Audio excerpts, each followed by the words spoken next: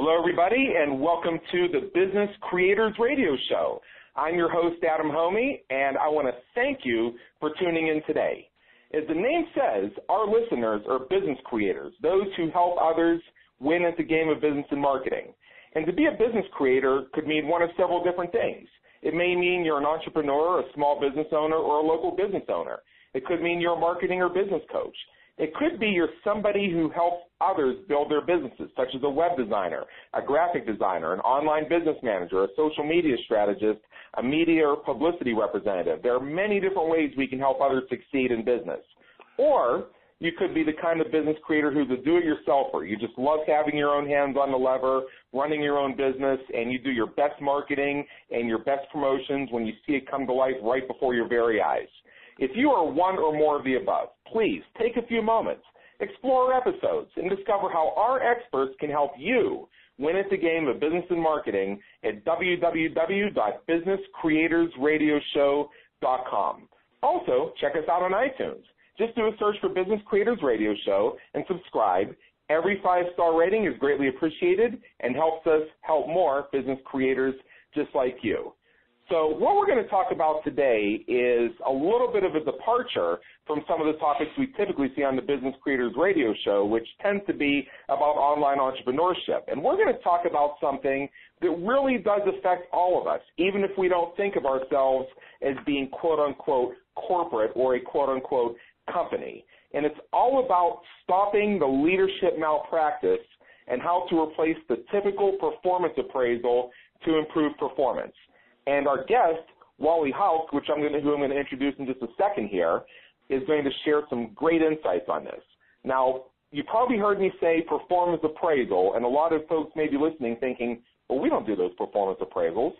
Well, the fact is, if you have a virtual team, if you have contractors, or you have employees, whether or not you have a formal performance appraisal and compensation plan in place, or you're just paying invoices, when you have people who have a relationship with you, who are helping you win at the game of business and marketing, there is going to be a feedback mechanism because they're going to want to support you more and you're going to want their support more. Also the same if you are the business creator and you're somebody else's virtual team member or contractor, and most of us are in one way or another.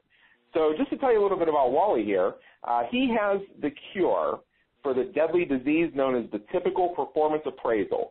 Wally holds a doctorate in organizational leadership from Warren National University, an MBA in finance from Iona College, if I'm pronouncing that correctly, and a bachelor's degree in philosophy from the University of Pennsylvania. Wally is a certified speaking professional, or CSP. The certified speaking professional designation, which for those of you who are familiar, was established in 1980, is the speaking industry's international measure of professional platform skill. For 18 years, Wally and his consulting firm, Optimum Leadership, have consulted with dozens of organizations and coached hundreds of individuals in improving leadership skills, employee engagement, and performance. Again, even if you don't have employees, even if you have virtual assistants and contractors, or you are a virtual assistant or a contractor or a remote worker, this applies to you. Wally embraces Dr. W. Edwards Deming's, that's a name I certainly remember from my MBA school, his theory of profound knowledge to assist leaders to develop and remove obstacles in the system that block effective performance. As a professor of organizational change and development at the University of New Haven, Connecticut, Wally received the highest ratings of all professors in 2012. Definitely somebody we're very honored to have with us today. Wally, how are you today? Excellent, Adam. Thanks. Thanks so much. Thanks for having me. Thank you for having me. And as we're going to discover as we go through our interview here, the idea of performance appraisals is kind of a hot-button issue for me. I used to be a corporate employee, and I was on the receiving end of some of the worst practices for performance appraisals that you would ever find out there. Some of it just mystifies me to this day, the fiction that I was hearing. It's just crazy. So we know this is an endemic issue. And if you have employees or you have a team of people who work closely with you who look for your feedback, you must pay attention to what we're saying today. I myself have a team that works for me, and I'm also involved in various other organizations. That's just the way online marketing works. And I'm going to be sitting right next to our listeners today with my pen and paper out, and I'm going to be taking very careful notes on what Wally's going to share with us today. So, Wally, are you ready to dive in here? I'm ready. I'm ready. Before And once you get me started, it's going to be tough for you to stop me. So go ahead. Well, we only have 60 minutes, but I will once I get you rolling here, I'll know to just sort of sit back and let you take the wheel, and that's perfectly fine by me because I know you're going to unleash a fire hose of knowledge on us. But before we do that, let's just take a quick step back and give those of our listeners who may not have heard of you yet a chance to get to know you a little. So just tell us a little bit about your background and what brought you to where you are today. I know I read off your biography and very impressive credentials. I'm very honored to have someone of your caliber on the Business Creators Radio Show, but just tell us, sort of like what were some of the experiences that led you to where you are today, helping business creators and leaders improve the quality of their performance appraisal systems.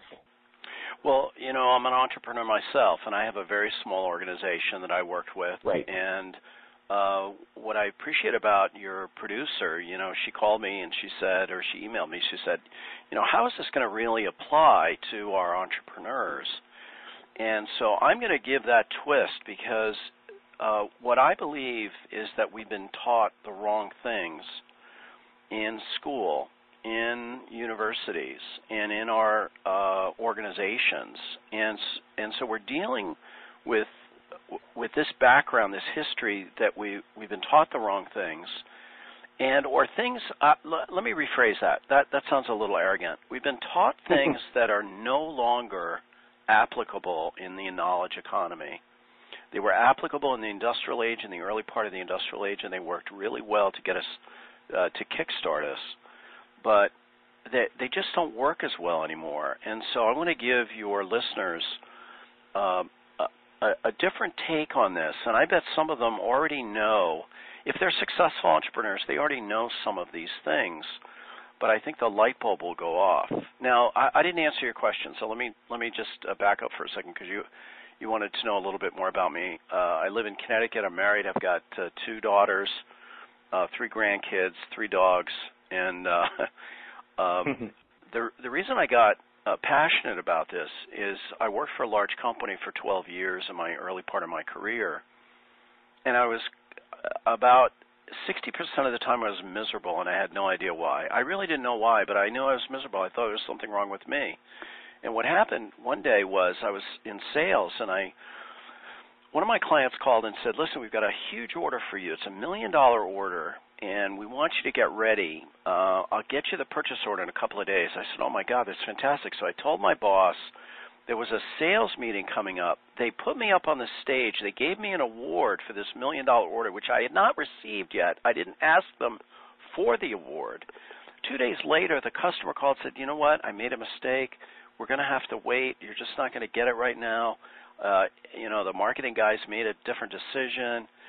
So I told my boss, he told the VP. The VP who handed me the award 2 days earlier berated me in his office about how stupid I was to put him in that position. So in 2 days, I went from a hero to a bum. And that gave me the major hint that there was something wrong with the way we lead people in organizations. And it left such an impression on me that it's led me really about 30 years later to this very point in talking with you. Right. And I have been, as I mentioned a few moments ago, on the receiving end of some quote-unquote interesting performance appraisals in my corporate days that I'm thinking, in some cases, wait a minute, are you sure you're actually evaluating the right person? Because this doesn't even sound like my job description. Sound like me. What is this driven by? And then later on, one of the supervisors who had put me in that position, he said, basically all this stuff is bullshit. And these were exact words. That's what he said. Basically, this stuff is bullshit. They tell me that I'm supposed to do these performance appraisals, but really they've already told me how much money I can give you. I just have to find the language to justify it. There you go. That happens. What does that tell you about the problems? That happens more often than not. Most of the time, that is in the atmosphere. You can smell it, but it's not named. And at least that guy or woman, who I don't know whether it was a guy or a woman, but at least they were honest with you about that because they were just as frustrated as you were. And that's why this is malpractice, because there's other options. People know it's wrong. They do it anyway, and it causes injury. That's malpractice. If a doctor did that, they would be sued. And I'm not suggesting that leaders be sued. I'm just suggesting they begin to think differently because there's other options. Right. Well, there's one more thing I want to ask you before we get into the main body of our content today, and this is something I ask all of our guests. And what I love is not only the variety of answers I get, but the variety of interpretations that I get when I ask the question. So here on the Business Creators Radio Show, we provide the tools, techniques, and strategies to help entrepreneurs quickly grow their businesses. And a lot of our listeners tell me they have pretty much everything at their disposal to implement anything that any of our guests will share with us, except for time and money. Now, as I said, this is a question we ask everybody that appears on our show, and what I'd like to get a sense of how you feel that these variables apply to properly appraising and developing those who work for or support your organization. Well, how these principles, just repeat that again. I want to make sure that I got it right. Or let me repeat the question. What you're asking is, how do we apply this to entrepreneurs who don't have the time and don't have the money? I think that's what you're asking. That would be a great way to go about it. That'd be a great way to go about it, because I think it's almost self-evident for anybody who's ever been on the giving or receiving end of a performance appraisal is it doesn't always take top priority.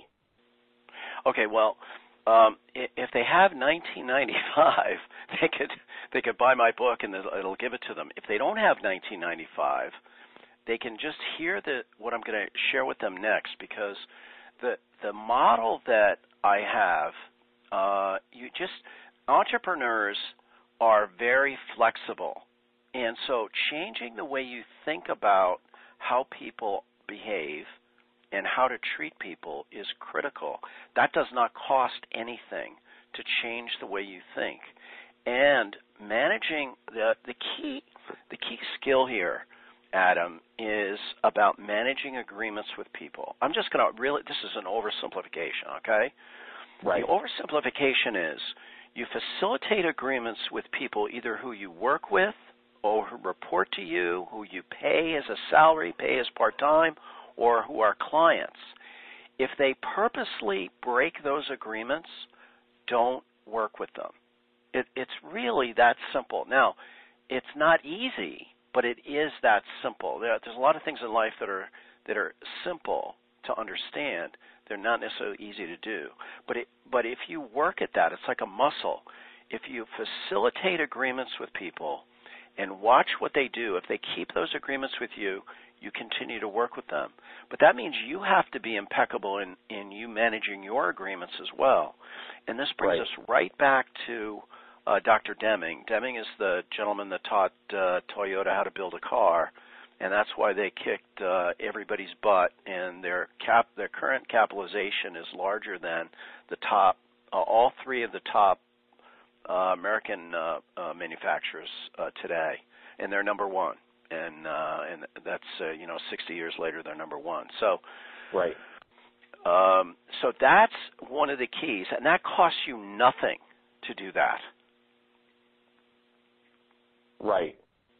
I think that is something that we need to think about very carefully, which is taking the first step here is actually very simple, and it's about forming and following a new paradigm. So why do people in companies or whatever type of organization we're talking about here hate the typical performance appraisal? And while we're at it, why does pretty much everyone hate being rated by a boss or by a client? Well, there's a number of different reasons. I'll just give you a couple. One is that it damages trust and relationships. And anytime unless you are, a serial killer, you care about relationships. Right. And people want to be trusted. Studies show that if you're separated for long periods of time from people, you get ill or you die. We want to be connected to people. We want to have relationships. The typical performance appraisal most of the time damages the relationship.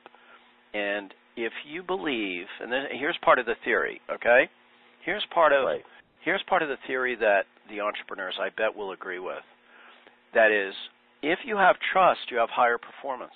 If you have trust, you have more money. You have more profit.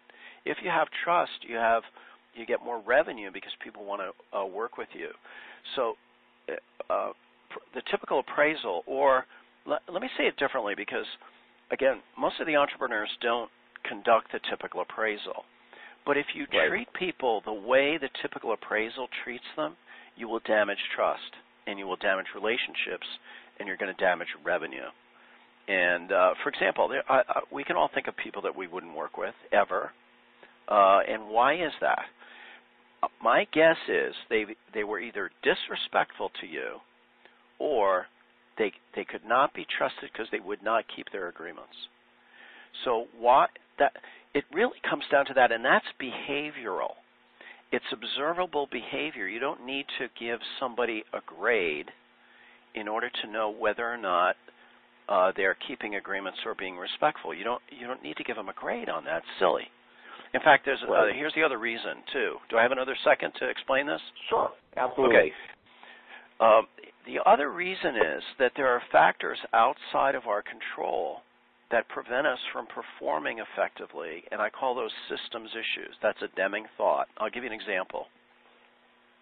I love Dunkin' Donuts coffee, and for years and years I would go to a Dunkin' Donuts. There's a ton of them up in Connecticut. I'd go to Dunkin' Donuts and I'd go to the drive-in. I'd ask for a large cream, no sugar.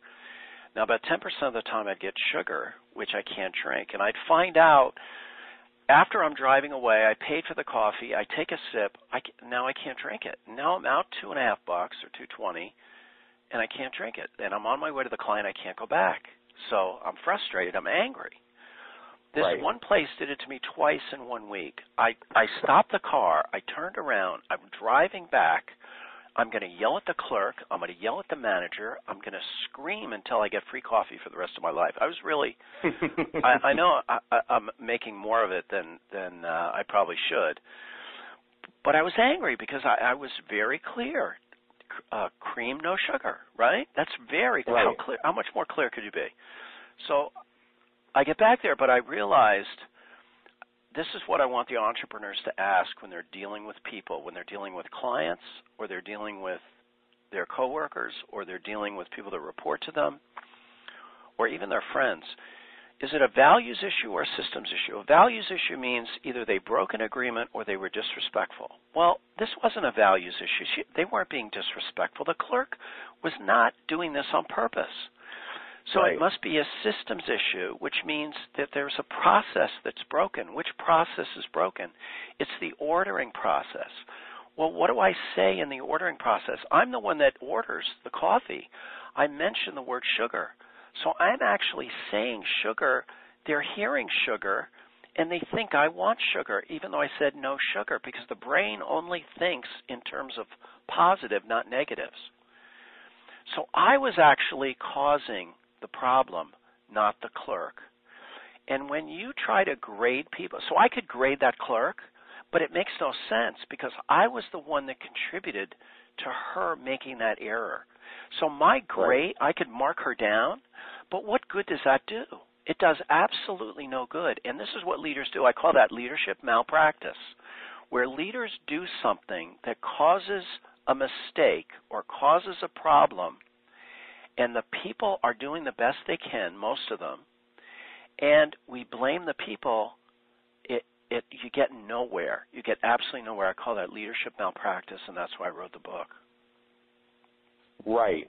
And you've raised some very interesting points here because we tend to blame individuals. And I found this a lot when I have to deal with customer service departments, and I feel that I'm not getting well treated. I've had this experience with hosting companies that didn't seem to care when I was having endless problems with my websites, even though I knew I was doing everything right. We were not getting hacked, and everything we were doing was what we were supposed to be doing as far as those websites. And I recognized that, they – let me just get to this. I would tell them, look, I can tell because I know a thing or two about this too. I know that the server that my websites are hosted on right now is about to explode. I can tell. Here's the indicators. They would say, no, our servers are fine. It's your WordPress. And then a week later, sites go down for 3 days, and what do you know? They had to replace the server machine. And it's like, at that time, I had to say, I told you so. But then I went to this website, Then I went to this website. It's called Glassdoor.com, where employees of organizations will frequently post about their experiences working there, both past and present. And I found several of the same tech support people who I'd been berating saying, you know, it's really bad. Our management forces us to promote and service these antiquated servers that break down all the time, and our customers get mad at us. And that was eye-opening to me, thinking there's not a values issue. Those tech service reps didn't have it for me. It's a leadership and a systems issue. Yep, that's a great example. It's a great example. Right. So how could you evaluate those people or give them a grade knowing that there's other factors that are impacting them? And, in fact, you could make the case that the leaders were asking them to lie. Right. Right? I could very strongly make that case, and I have less than half a doubt in my mind that they were told either directly or through very strong implication to do everything possible to make the customer jump through hoops before acknowledging anything was wrong. There you go. That's just not that's what we're talking about. It's a great example. It's another great example. Right. So what do we do to fix this? Because even I've had conversations with customer service reps where I say, look, I understand you're caught between a rock and a hard place here. I'm just trying to get what I paid for. What can you do to help me? So what happens when they can't help? I mean, what can we do to fix this so that, you know, people get the proper appraisals and they get the proper support? I mean, this is important for entrepreneurs, especially if you're an entrepreneur hiring people to handle your customer service. This is, I think, where our listeners really need to hone in right now, because if you have a virtual assistant or a business manager like I have, I know it's very important that I give, actually I have three of them, Tracy, Nikki, and Michelle. It's very important that I give them what they need to do what they need to do for me, and I support them when they need the support, and I don't leave them feel like they're twisting in the wind. So what do we need to do, Wally? And I think this is going to be the golden key right here, to support the people who support us, to make sure that they don't feel twisted in the wind, and then we turn around and give them bad evaluations for not rendering good customer service. Yeah, the number one thing, and this is going to sound a little vague, so I'm going to see if I can add as much detail as I can. What I want everyone to start to think about doing is creating an environment, or what I call creating a context, not evaluating people.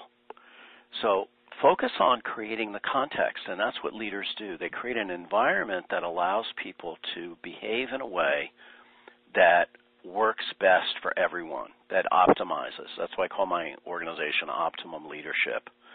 Because what you want to do is you want to optimize. You don't want to maximize. You usually don't want to maximize anything in a system, because when you maximize something, you tend to burn something else out. So that's why they have speed limits on the highway, right? Exactly. Because you don't want to go maximum speed. You want to optimize. You don't want to always go at full tilt, because something will break or something will not be able to keep up. So creating the context is absolutely key. And so that means, is the vision clear? Are you giving them a clear vision? What's a vision? It's a picture of what you would like in the future. What do you want to build in the future? What does it look like? What's the metaphor? Is it clear to them such that they could take action without calling you up and saying, what should I do here? I don't know what to do. So you want to be able to give them a context where they can take action just as if they were you, because you've made that so clear to them. So what is the vision? What's the mission? What's the purpose of your organization? Now, here's where some entrepreneurs get caught up, because they say, well, my purpose is to make money. No.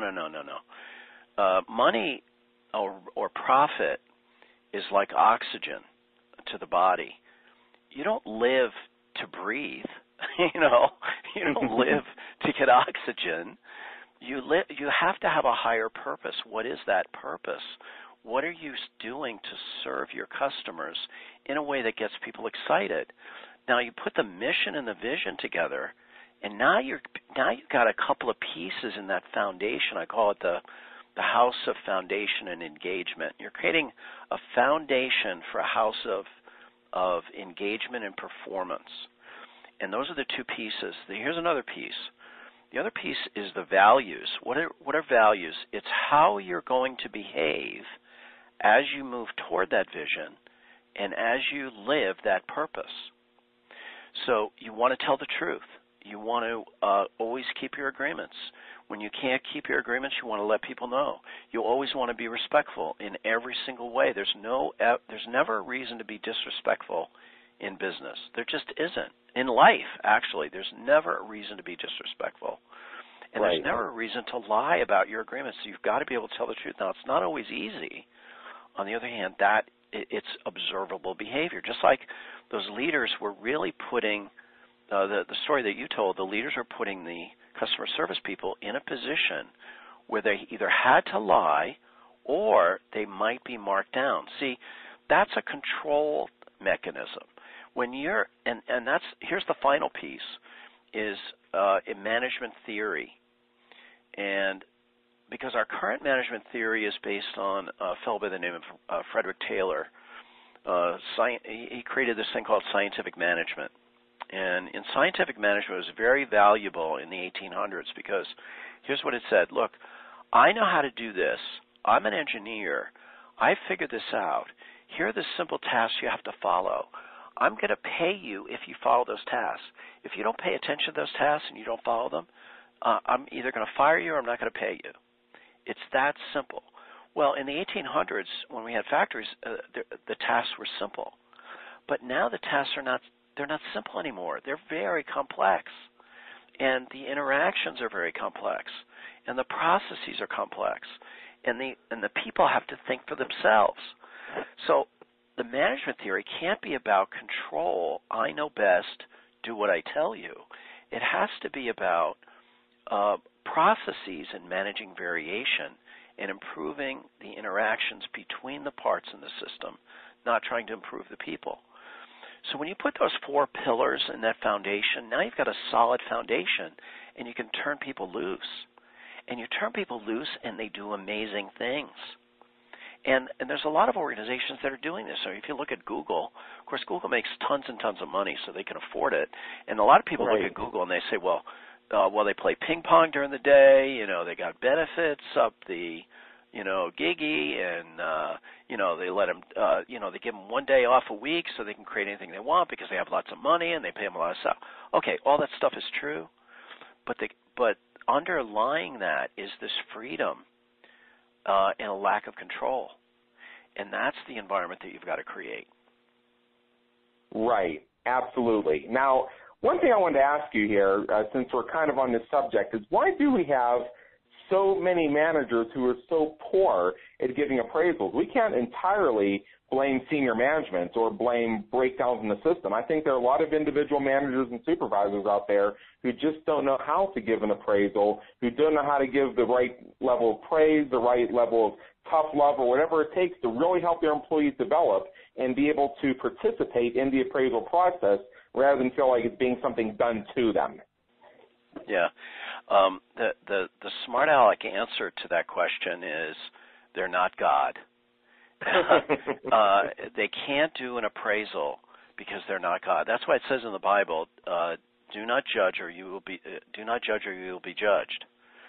And it's just great advice because there's no way to judge someone because you can never be omniscient. You can't be all-knowing to be able to judge that person.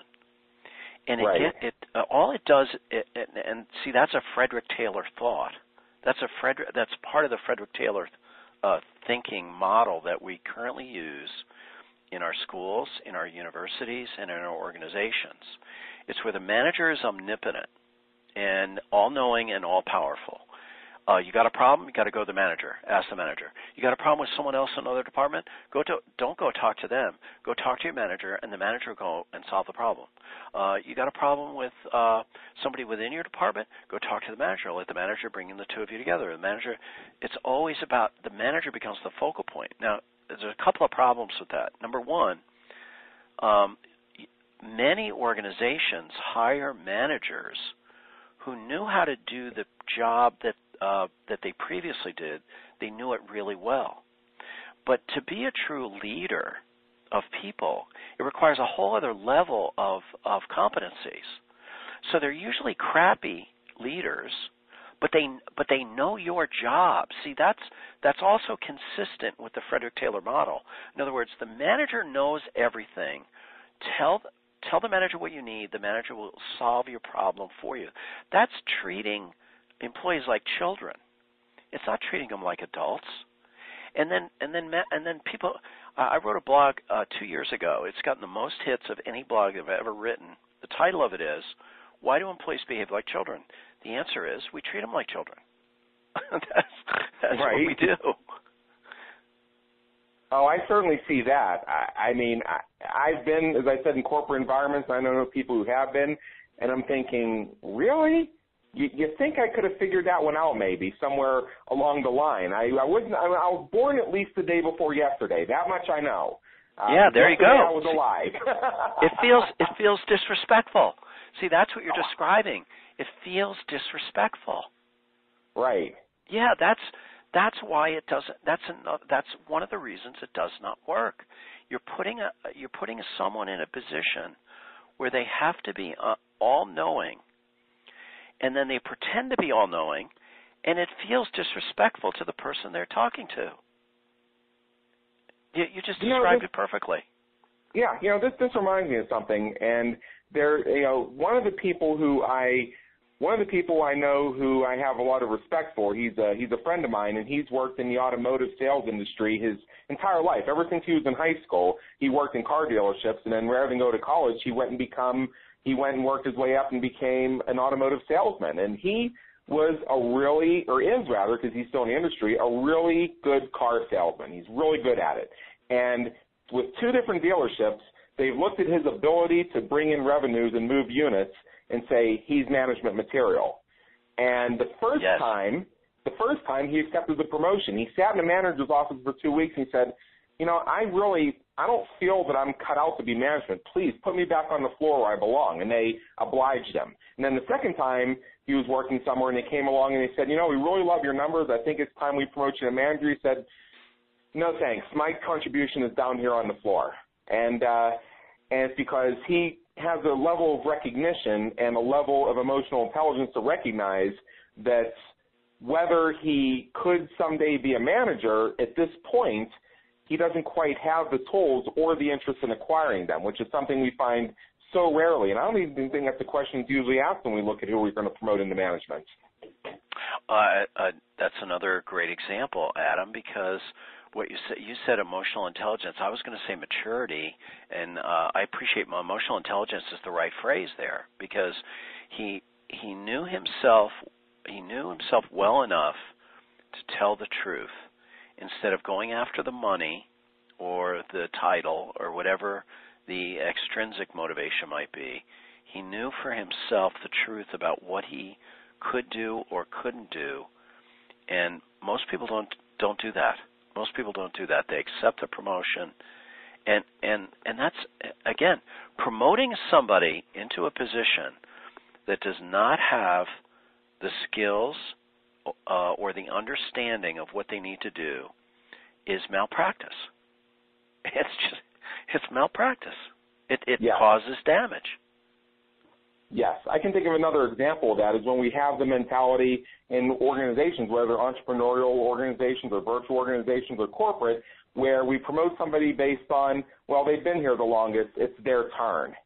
There you go. Really? And how do you know you're not doing them a huge disservice by moving them where you want to put them right now? Maybe they were naturally designed to go another way, or maybe in the case of my friend, he had the realization that he's not saying he couldn't be a manager, but it's just something where he recognizes there's more skills he would need to develop, and he just doesn't want to do it now.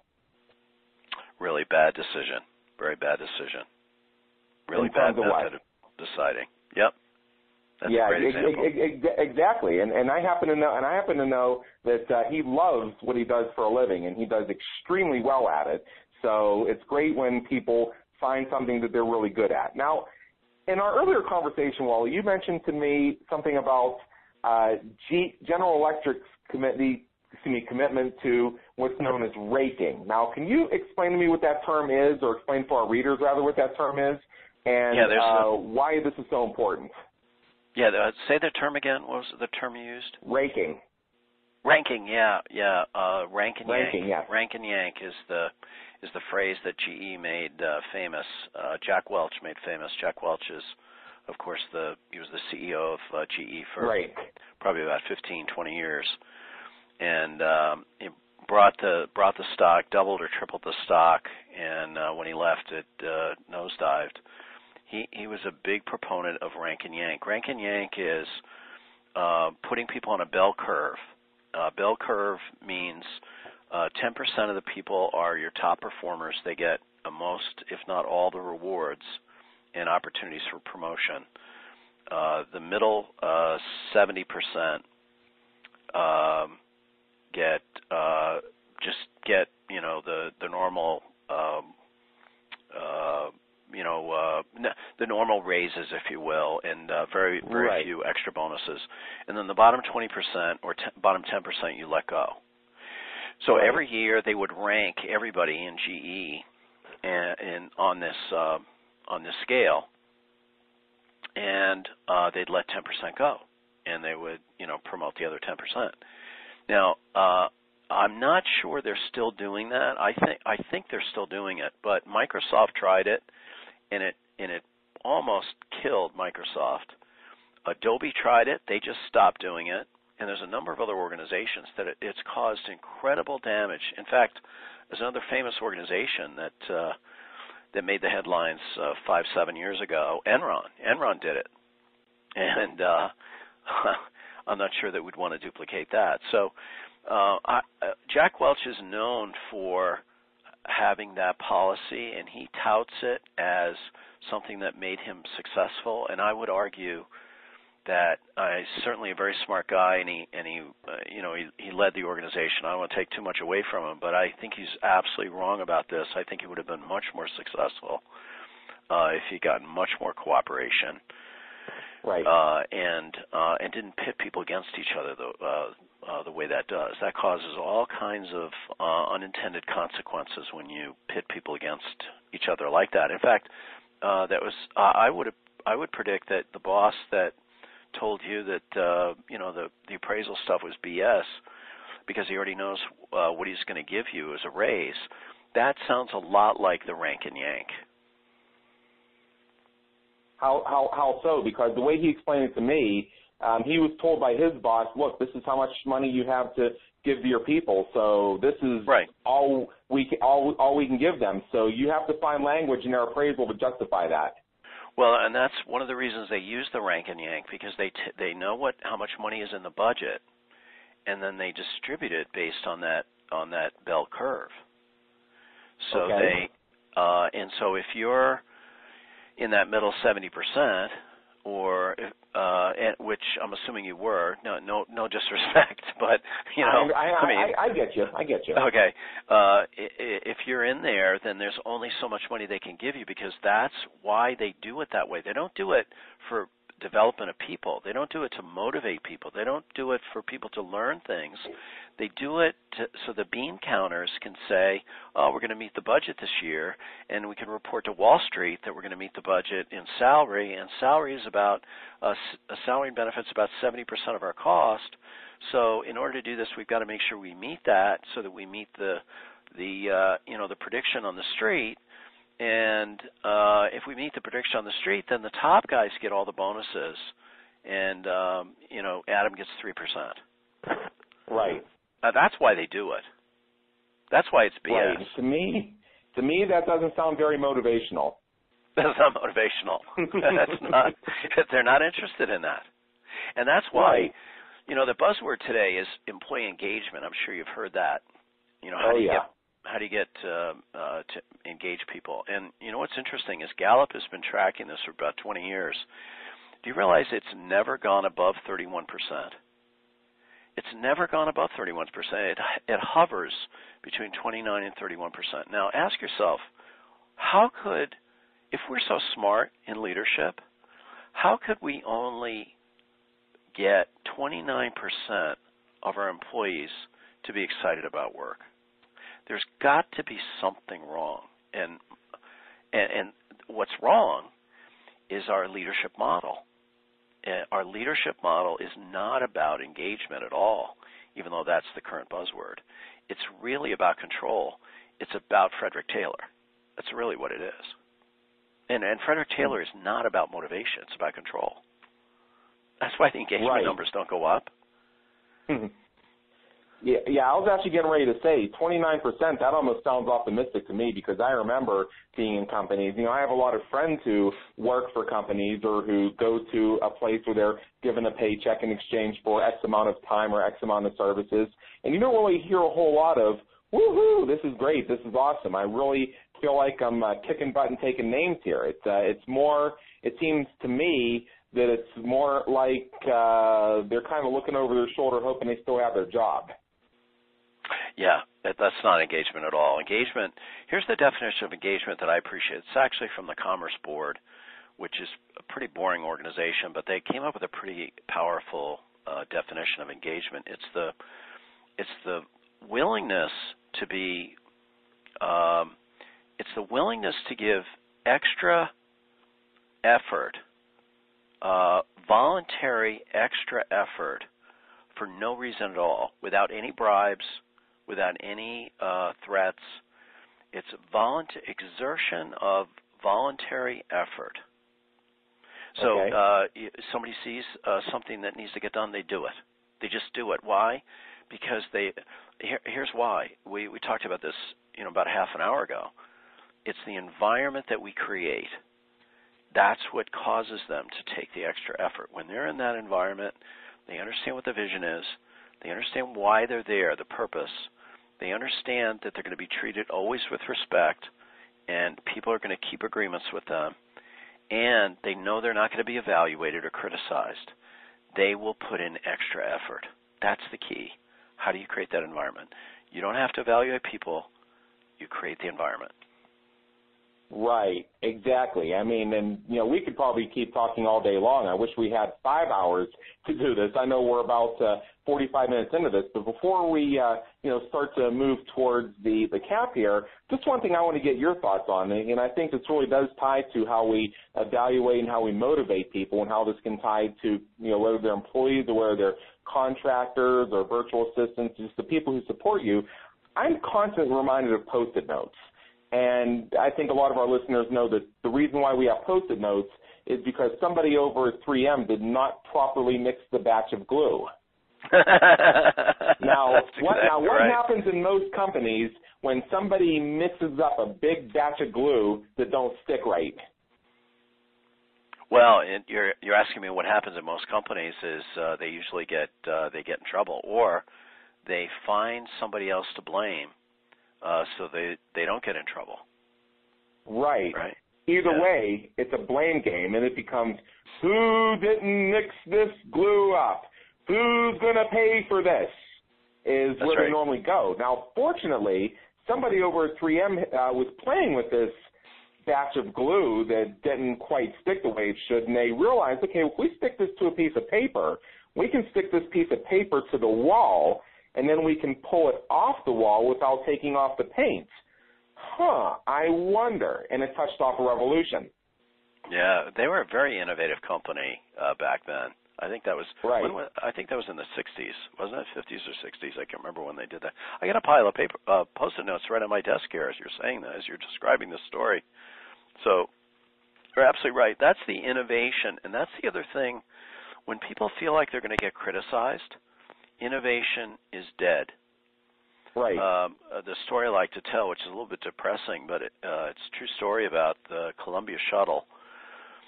In 2005, of course, it exploded on reentry, and we lost 9 heroes.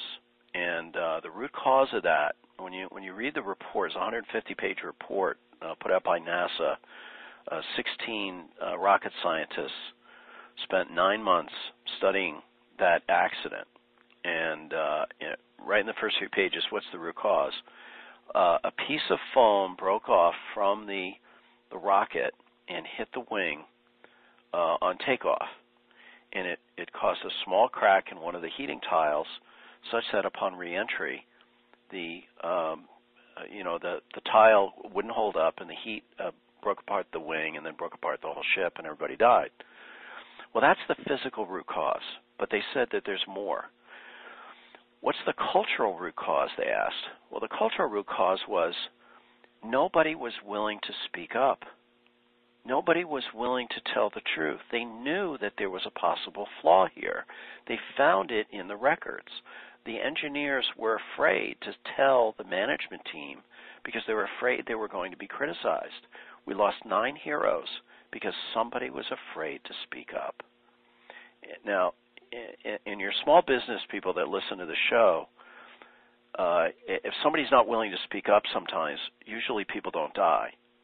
But something happens or doesn't happen that costs money, and entrepreneurs cannot afford to lose any money. They can't afford to have any loss at all. Isn't that They've the got to truth? have everybody willing to speak the truth.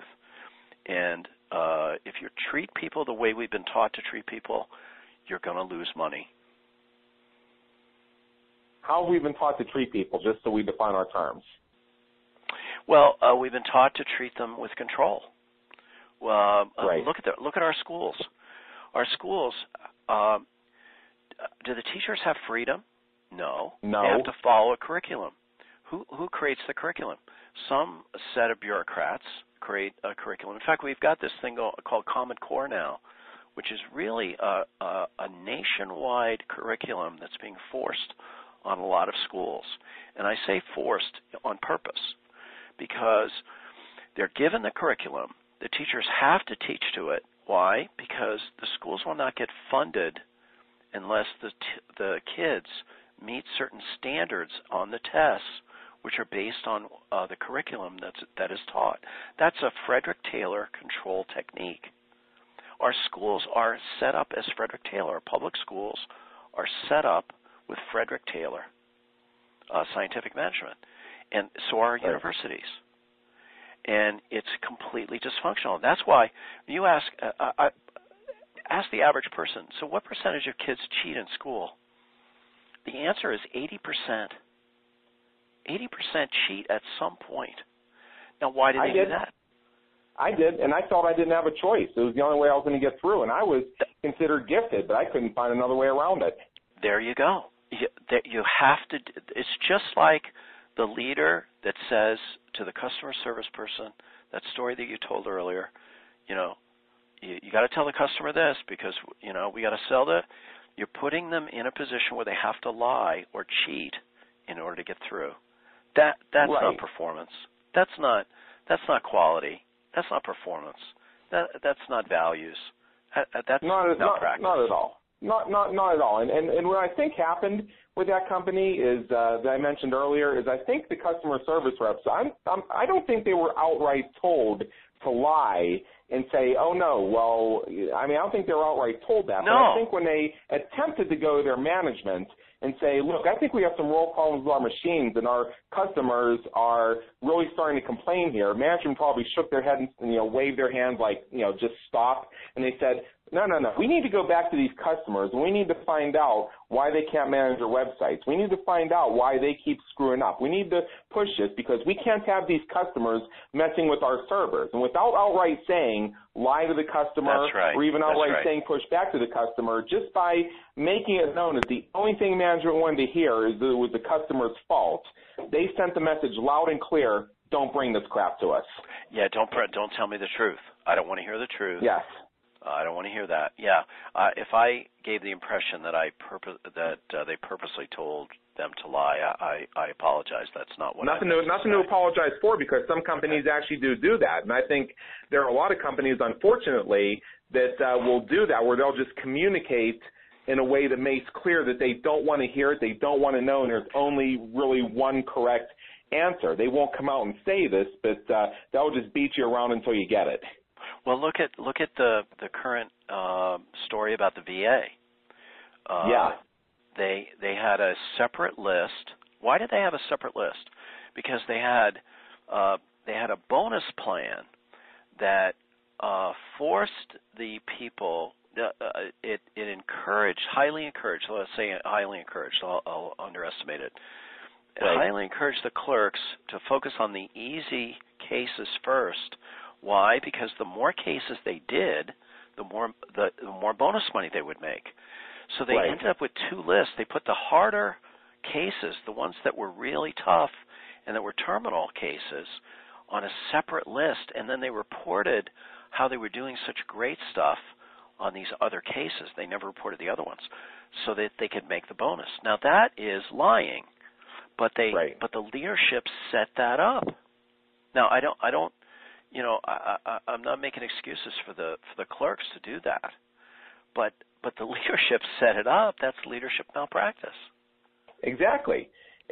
So we have about 8 minutes left here, and I do want to give you a couple minutes at the end here just to share a couple things with our listeners about how you can support them and how they can gain support from you. But before we do that, what I want to do is I just want to give those of us who are listening here today just some sort of real quick stepwise action plan that they can start implementing right now. That first step forward they can take in terms of what needs to happen so that they can stop the leadership malpractice and start running their businesses and motivating their teams the right way. Yeah, there's 4 things they can do. Number 1, they can create a really clear vision, a picture of what they want their organization to look like in the future. They can create a very clear mission or purpose statement, and I don't mean one of these long 2.5 paragraphs of baloney. I mean, here's why I'll give you mine. Mine is, I want to be the best source of insight for my customers that I can possibly be, that helps them to be the most successful they could be. So I want to be the best source of insight. So every single day, that's my purpose. And and so how can you clarify? And what I'm asking people to do sounds simple, and it's not easy. But if you can figure it out, it makes a huge difference. The third thing that they must do is clarify the behaviors as it relates to what are the behaviors you want to see from both, first of all, yourself as it relates to respect. In other words, no condescension, no sarcasm. Treat others the way you would like to be treated. What are the specific behaviors that you could describe that would describe respect, that would describe integrity, making agreements, only making agreements you're willing to keep, keeping your agreements, letting people know when you can't keep agreements, and customer focus. How are you going to treat customers, and what do you want from your people as it relates to treating customers? So you treat customers with integrity and respect. That means you never lie to customers, ever. That means you anticipate what customers need. I was standing in a hotel, very, very nice hotel, and I had gotten a cup of coffee, and I didn't get one of those little koozies, and it was hot, and I'm like juggling it, and I'm spilling it, and the guy came out from around the desk. I didn't ask him anything. He came from around the desk. He got one of the koozies from the coffee shop, brought it over to me, and handed it to me, and he said, "Let me help you put this on." I mean, that's a simple gesture, but it's a powerful message that you anticipate what your customers need, because they don't always know what to ask for, but if you can anticipate, then you really are serving them. So what behaviors do you want to have? And then once you know those behaviors, then you look for those behaviors in your people, and you always follow their behaviors. The final thing to do is to be open to feedback from your people when you don't behave the way you would like them to behave, because they're looking at you as a model. If you don't do what you say you're going to do and what you want them to do, the whole thing falls apart. There's a famous saying, integrity is the essence of everything successful. Buckminster Fuller said that, is a quote from Buckminster Fuller. Integrity is the essence of success. Right. And so these are basics, and this isn't rocket science. It's not easy to do, but it's simple. This is what your entrepreneurs have to do to really leverage. Right. Exactly. So Wally, first of all, let me just say that I want to thank you so much for taking time to spend time with us today here at the Business Creators Radio Show. And before we break off, I'd just like to turn the floor over to you for just one more moment here and just, tell our listeners how you serve business creators and how folks can take things to the next level should they find what they learned here today to be highly interesting and be ready to make the next step. Well, I have 2 books on my website, and they can check out those books on my website. My website is wallyhauck.com, WALLYHAUCK.com. If they're interested in how to think about this leadership model that I described, I have a book called The Art of Leading. And if they're interested in how they can manage people better, I have something called Stop the Leadership Malpractice. And so those are my 2 books. Now, I emailed you earlier. I hope you got the email. I'd like to offer a free article, too. And so if there's a way to put that up on the website, there's an article that's appearing in Wiley's Global Business and Organizational Excellence Journal this month on what I call fearless feedback. How do you give feedback fearlessly and receive feedback fearlessly? And it's a research paper about one of my clients. So that's a free giveaway. I hope your entrepreneurs, I know they can use it. I know they'll get something out of it, and it's research-based, and it describes some of the things that we talked about tonight. Great, absolutely. So once again, Wally Hauck, thank you so much for joining us today. As I said, this has been not only an honor and a pleasure, but it's certainly been an education. This is a very hot button for me. It was very much a hot button back when I used to work in the corporate world, and I've seen, as I've moved over into entrepreneurship over the past 10 years, that when we talk about these things called virtual teams that we're all supposed to have one of, or all supposed to be one of, and a lot of these same issues are here, and sometimes it gets even worse because in some cases people become entrepreneurs without managerial experience, and there is nobody above them to correct them. Yes, that's true. That's very true. That makes it even more dramatic. And then meanwhile, they're wondering why their contractors bail all the time, and why why so many times they get handed their invoice at the end of the month, and the invoice comes with a note that says, "Thanks, nice knowing you." And they can't seem to keep anybody around, or you sometimes have the entrepreneur who it seems like they've gone through 8 web designers or 8 graphic designers or 8 people to manage their Facebook, and they just can't find anybody who can do it. Yes. And I think it goes a little bit beyond. Those are great examples. Yep. Yeah. So if you find yourself in any of these situations, for those of you who are listening, please go back and rewind this, because I think you're going to find some great insights that may help you move past that and relate and engage with your team members so you can start getting these things done, so you can get your website launched, so you can create that engagement on social media, so you can get that product out there, and you can get that new service going on or get that event filled. So there's so many things you can do. Now, just want to say thank you very much, everybody, for listening. This is Adam Homey, host of BusinessCreatorsRadioShow.com. Please visit our website, check out our previous and our upcoming episodes, learn how our guest experts can help you win at the game of business and marketing. Also, check us out and subscribe on iTunes. Until next time, have a great day. Take care.